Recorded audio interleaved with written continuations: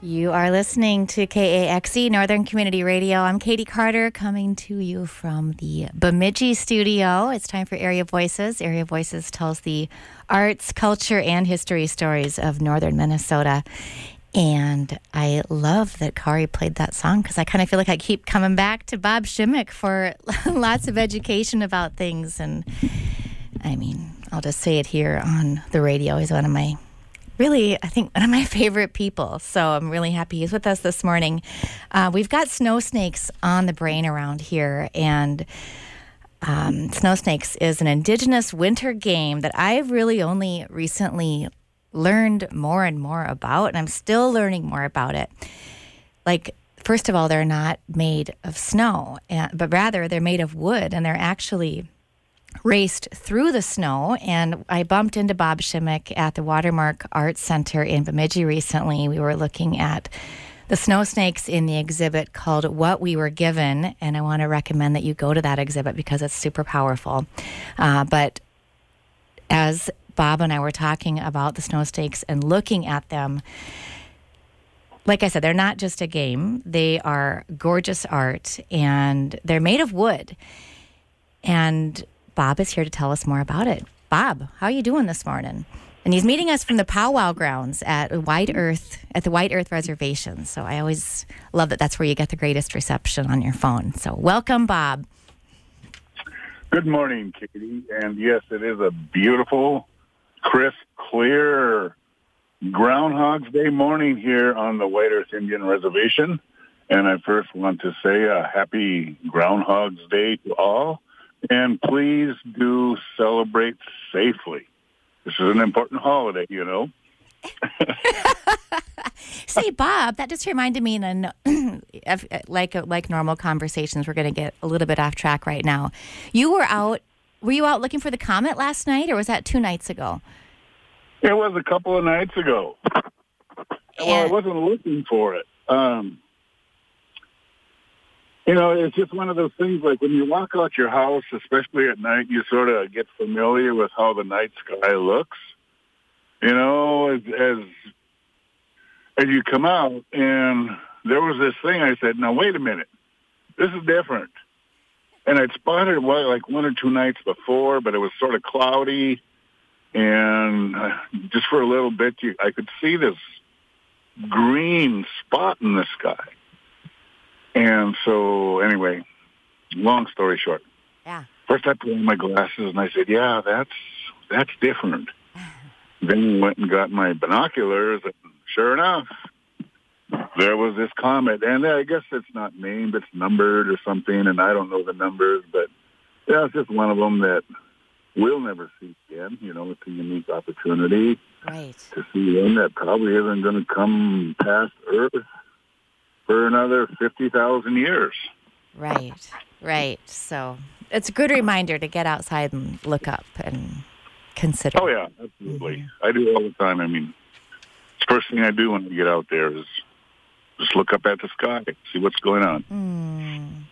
Well, let's bring it down to earth for a minute. Let's talk about snow snakes. How about that? Let's do it. All right. So I was blown away by these things, as you know, when we were standing at the Snow Snakes part of the exhibit at the Watermark Art Center. I just didn't realize how beautiful they are, these creations. And there's a couple different styles, and some are more square and really, it's really artistic looking, individual, painted and. I don't know if the word totem is not the right word, but they were just, I don't know how to describe them. They're just so beautiful. And then the other ones were also beautiful, but very aerodynamic, almost like a smaller javelin, but not pointy at the end, but metal tipped. Could you talk about the different kinds of snow snakes and the legend and lore and story behind them? Okay, first I need to say how many hours you got. Well, we got a while. All right. So I'm going to try and condense this all down. I mean, first of all, there is a legend, there is a story that goes with all this, in our Ojibwe communities. And I guess I just need to say I figured it out this year. I've been doing this about 30 years. And when I first started, I always, if I'm going to take on something like this, I always ask the question, okay, how did we get these? Why did we get these games? And why is it important that we still play them? And that journey took 19 years, to find that story, to find that legend, making inquiry. Yeah. Just along the way as I, went about my business. And so that legend, first and foremost is about how do we take care of our families, how do we take care of our communities, and how do we take care of the land.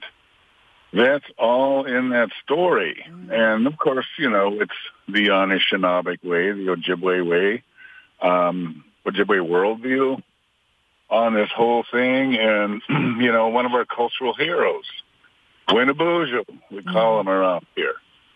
He sent his half-sister, whose name was Awanakwe, or Fog Woman, with some gifts for the Anishinaabe.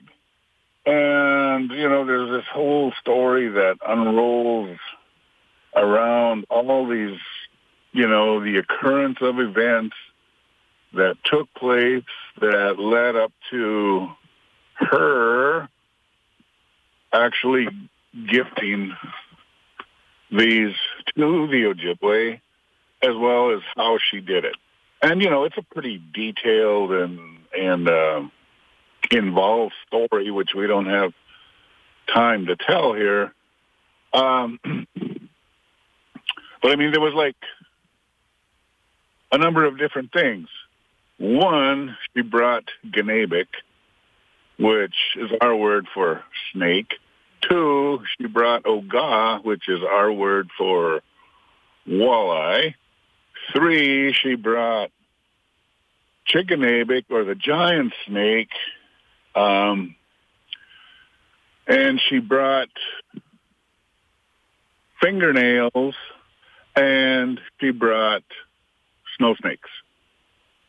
And that's where I want to kind of focus there.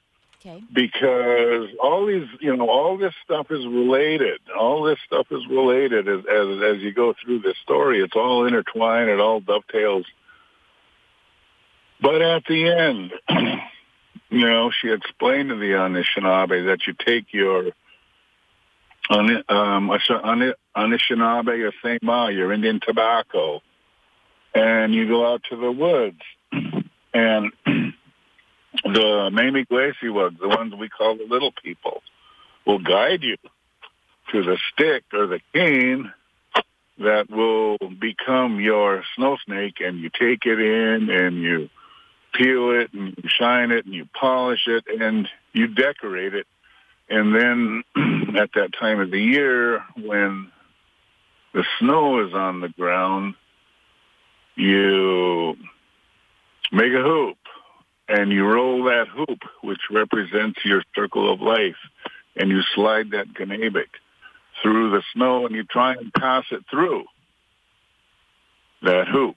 And that when we play this game, it makes all these different ones that are previously mentioned in the story, all these different cultural and spiritual beings, it makes them all happy, makes them all feel good, so that the Anishinaabe will have lots of Indian food and medicine in that upcoming time of the year when the water is open. And when I say that, I mean when it's not froze. Okay. So that's just a little bit of a synthesis about the story, about the legend. And I want to spend a couple minutes just talking about the different styles. Mm-hmm. Yes. of snowflakes. So, there is that what I call the traditional style, where you go out to the woods, you find this cane or you find this stick, you find this small sapling, and you bring it in and you do all, you transform it into this snake-like object. So, it's been a really, really interesting path as I've gone down this, for the last bit of my life, seasonally, of course. And,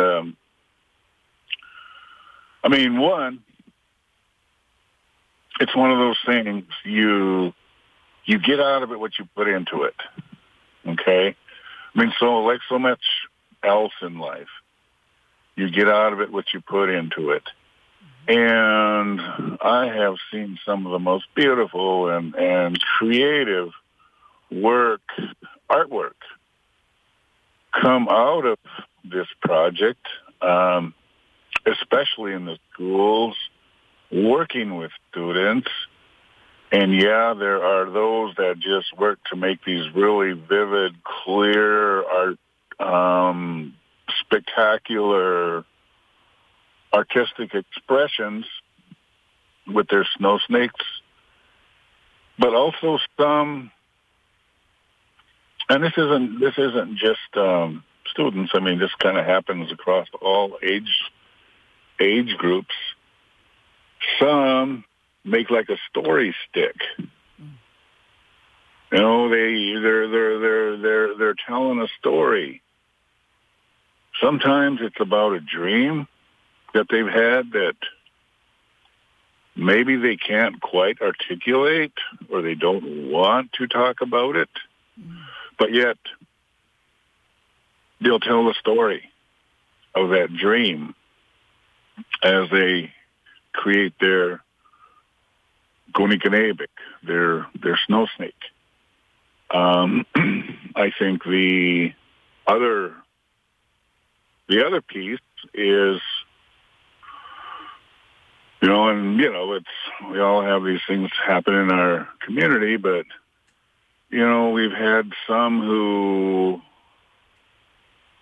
make their Gonikkanebik, their snow snake, as a memorial to a recently deceased loved one, in their family or their community.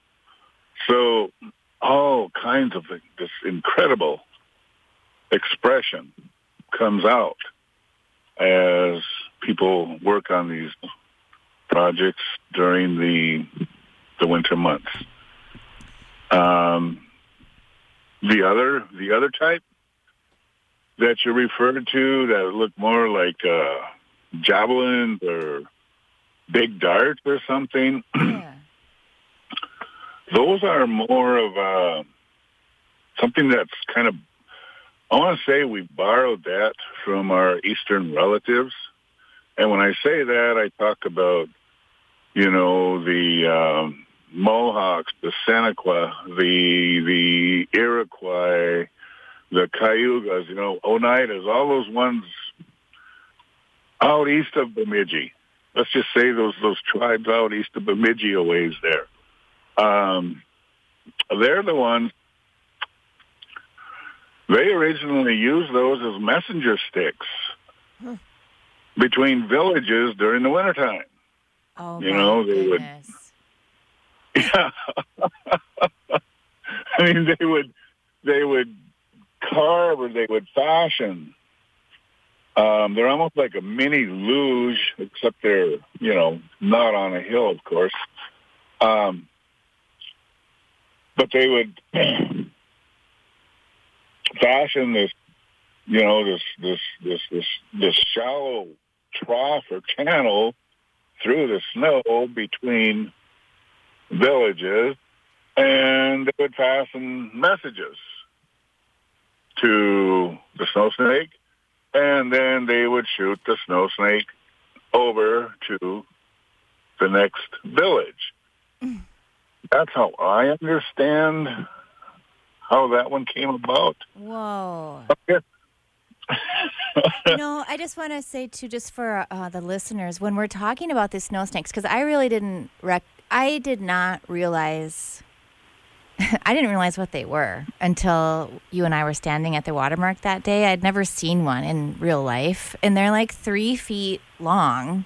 They're long pieces of wood that have been created in these incredible fashions. I'm just trying to give a visual for the listeners, if you didn't mind me interrupting there for a second. So they're quite stunning. Oh, yes. And, I mean, there's some that are longer. Oh, my gosh. Okay. I have some in the car with me right now that are closer to 6 feet than they are anything else. I have another one that I think is probably only maybe, 2 feet. So, there's really no limit on size other than what you can comfortably handle, carry, and of course, slide, when it comes time. Yeah. A student over at Fond du Lac Reservation did make one time that was a small birch tree, and it was beautiful, but it was huge. And I just kind of in a joking way told him, you need to make a launcher for that thing. I'm like, yes. Get some inner tubes from some truck tires or something. Make like a giant slingshot for that thing because it was huge and it was heavy, but it was spectacular. But anyway, back to these more streamlined aerodynamic ones. So I don't know if anybody out east of Bemidji or east of Whitehorse uses these as messenger sticks anymore in this day of cellular technology and, digital communication and all this stuff. But, they've converted that kind of into the sport where they'll take those real smooth, streamlined, aerodynamic Ganabics, and they will, again, they still have that, we build a track that's similar to what was formerly done when these were communication devices. And we see how far we can throw them. It's purely a contest of how far, how long, can you make your snake go? Mm-hmm. Okay. So, and then of course, that one with the rolling hoop, that one, because of the way that the traditional snow snakes are fashioned, you have more of an advantage there in jumping through the hoop just because of the way the heads are shaped. Right. But again, we've kind of invented a point system, for when we play these tournaments or play these games, and, we give prizes away, and, when we doing things with students, sometimes we'll give them trophies. Yeah. How far can they go? Well, on Lake Bemidji last year, and that was the first time we did it there, at the end of February, we had some of the snow snakes that went... Oh, you're kind of muffling a little bit here, Bob. I'm losing you a little bit for some reason. Oh. All right. I'm sorry. That's better. Okay. Yeah. So we had some of those snow snakes go about 430, 450 feet. Whoa. Yeah. And some of them hit the end of the track. So it's like, I don't know how far they could have gone, but I mean, that is such a testament to their aerodynamics of these things. That's amazing. Whoa. Oh, absolutely. And, we had people coming from Michigan and Wisconsin and, of course, all throughout the Minnesota area that came up for our first little tournament on Lake Bemidji last year. I want to say the last game we played, and this one came about, I sort of more invented this game recently because those first two games, when you're seeing how far you can make that Ganebik go, or you're trying to slide it through that rolling hoop as it moves through the snow. Some of that stuff requires a lot of coordination, skill, athletic ability, things of that nature. Mm-hmm. The last game I put into effect a number of years ago because, especially with schools, we have a lot of kids with special needs, whether it's learning disabilities or, numerous times we've had ones out there in wheelchairs. Mm-hmm. And so we do what we call a target shoot, and we just set up a target in the snow. It can be anything. It can be a water bottle or a half-full pop bottle or something, just something that gives them something to shoot at. And the distances aren't very far, but it gives those students who may not be athletically gifted or real coordinated or real strong, it gives them the opportunity to also win. Mm-hmm. And I still think back to this moment. One of the first times we did that, we had a girl in a wheelchair, and she won. She won that event.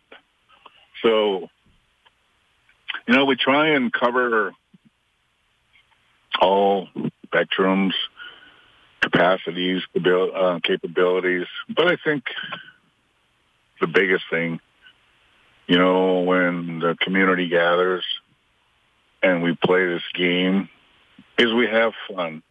It is so much fun.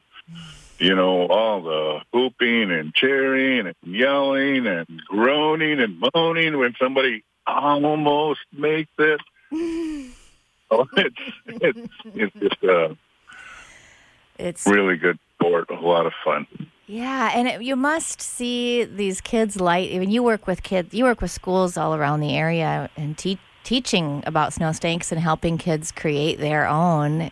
It must be pretty cool to see them lighting up as they're creating these examples of, I don't know, it's sort of like they're creating a little bit of themselves out of these wood pieces. It is. Some of the schools I work with, they do not have an arts program. Mm-hmm. They just don't have the money for it. But yet this gives them an outlet for that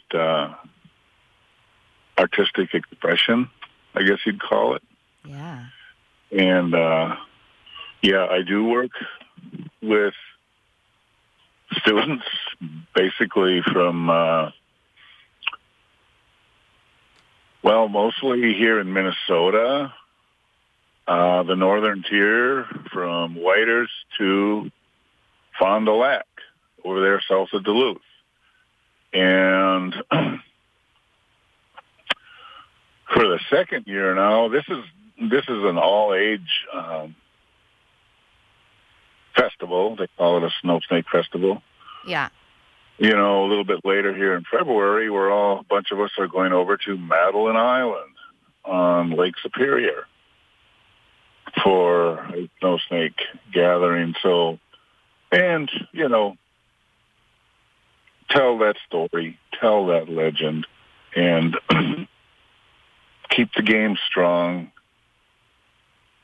keep the game healthy, keep our families, our communities, and the earth healthy. So there's an event coming up in Bemidji the end of the month too, right?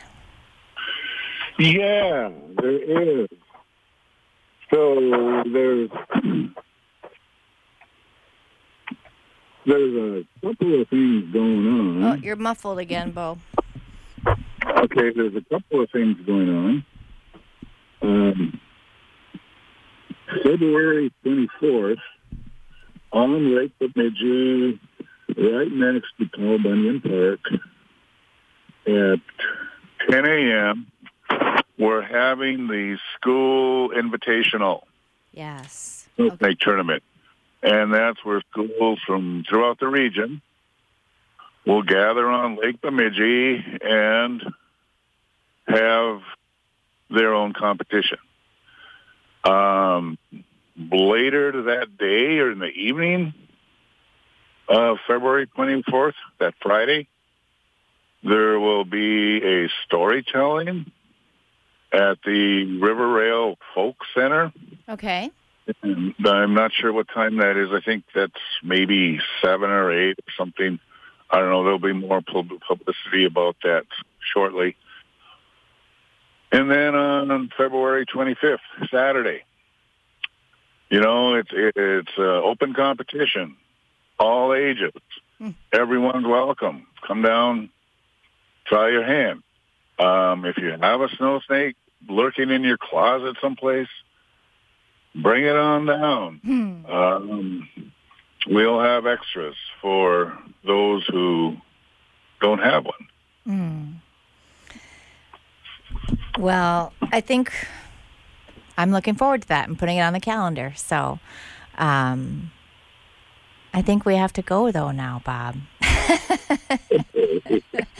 So I am miigwech for sharing this knowledge and history and wisdom with us. And I am so looking forward to my first snow snake tournament, to witnessing it at the end of the month. And thanks for sharing the wisdom with all the schools around the area and sort of reinvigorating this sport for wellness, really, of the whole community.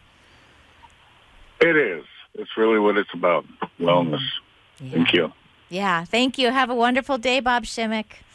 Okay. All right. Katie. Thank you. We'll visit again. All right. Area Voices is made possible by the Arts and Cultural Heritage Fund and the citizens of Minnesota.